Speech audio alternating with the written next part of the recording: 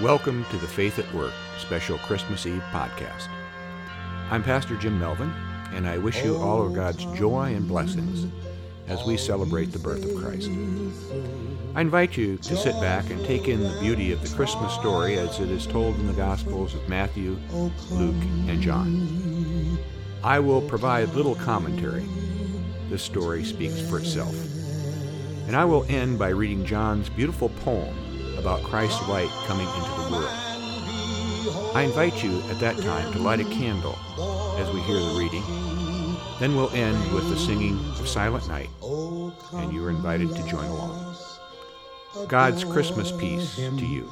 The story of Christmas begins with an angel appearing to Joseph in Nazareth about an extraordinary event that's about to occur in his life. Matthew 1:18-25.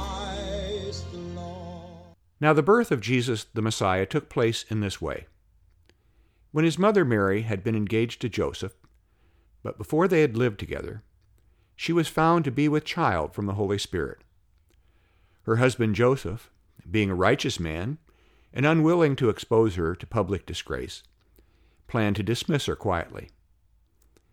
But just when he had resolved to do this, an angel of the Lord appeared to him in a dream and said, "Joseph, son of David, do not be afraid to take Mary as your wife, for the child conceived in her is from the Holy Spirit.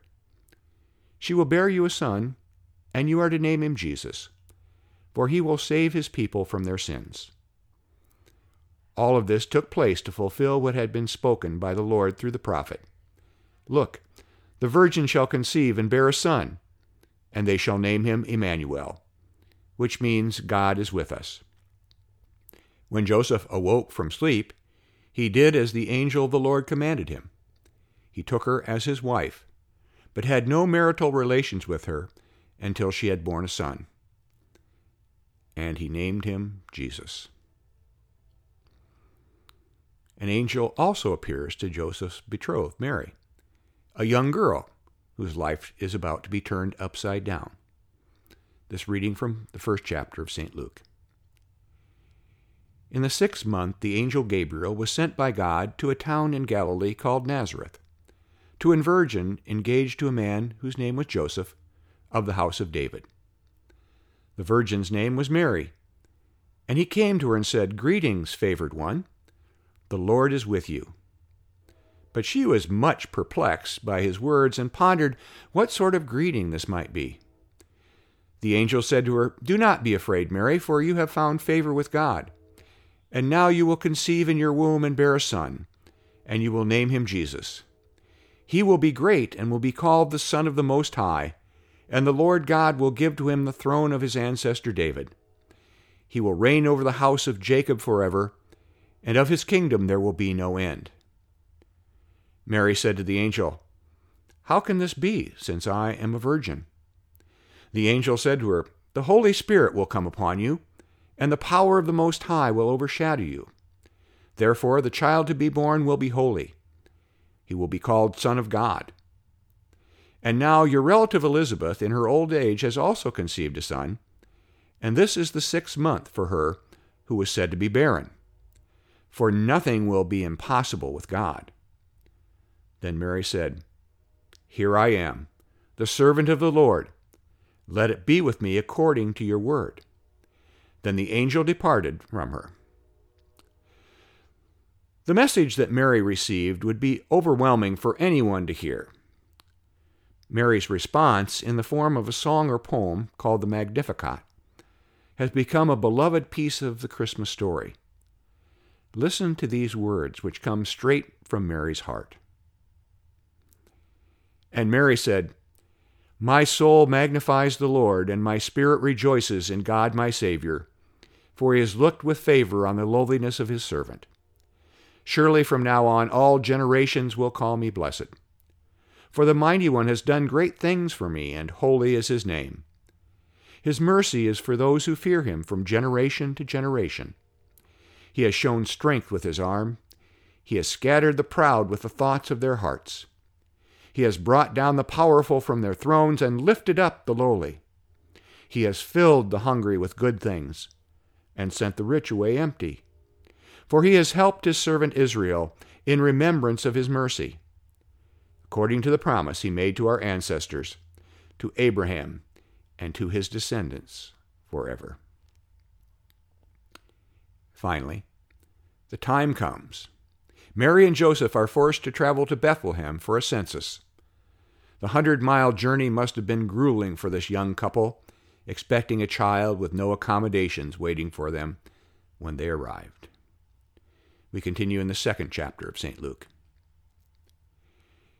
In those days, a decree went out from Emperor Augustus that all the world should be registered. This was the first registration, and was taken while Quirinius was governor of Syria.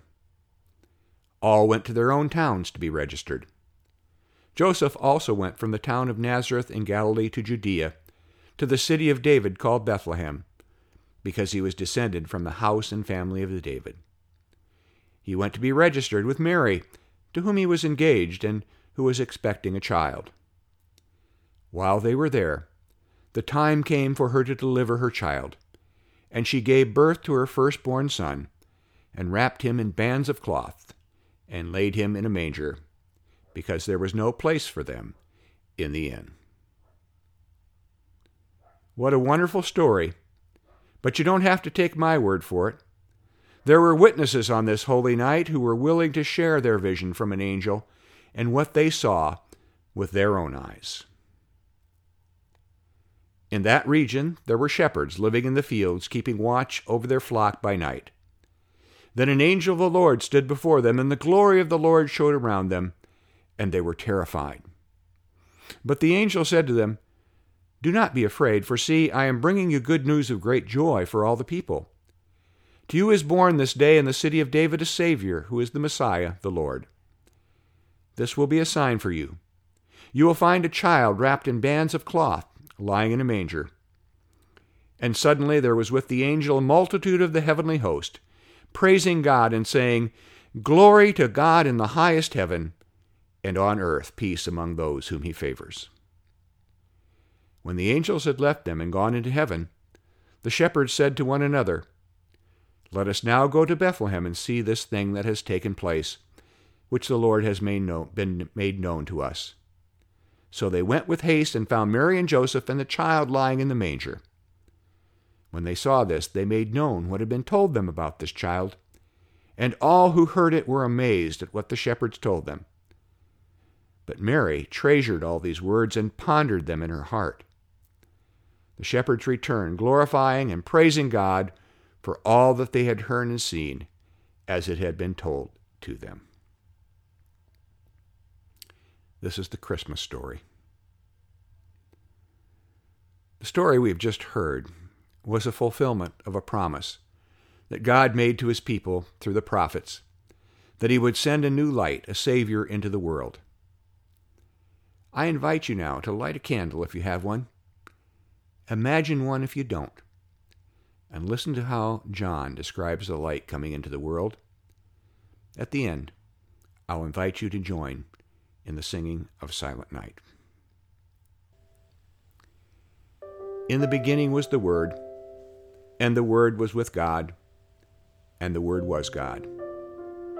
He was in the beginning with God. All things came into being through him, and without him, not one thing came into being. What has come into being in him was life, and the life was the light of all people. The light shines in the darkness, and the darkness did not overcome it. There was a man sent from God whose name was John. He came as a witness to testify to the light, so that all might believe through him. He himself was not the light, but he came to testify to the light. The true light which enlightens everyone was coming into the world. He was in the world, and the world came into being through him, yet the world did not know him. He came to what was his own, and his own people did not accept him. But to all who received him, who believed in his name, he gave the power to become the children of God, who were born not of blood or the will of the flesh or the will of man, but of God. And the Word became flesh and lived among us. And we have seen his glory, the glory of a Father's only Son, full of grace and truth. Joy to the world, the Lord has come. May the news of his birth bless you and keep you and give you peace. Merry Christmas.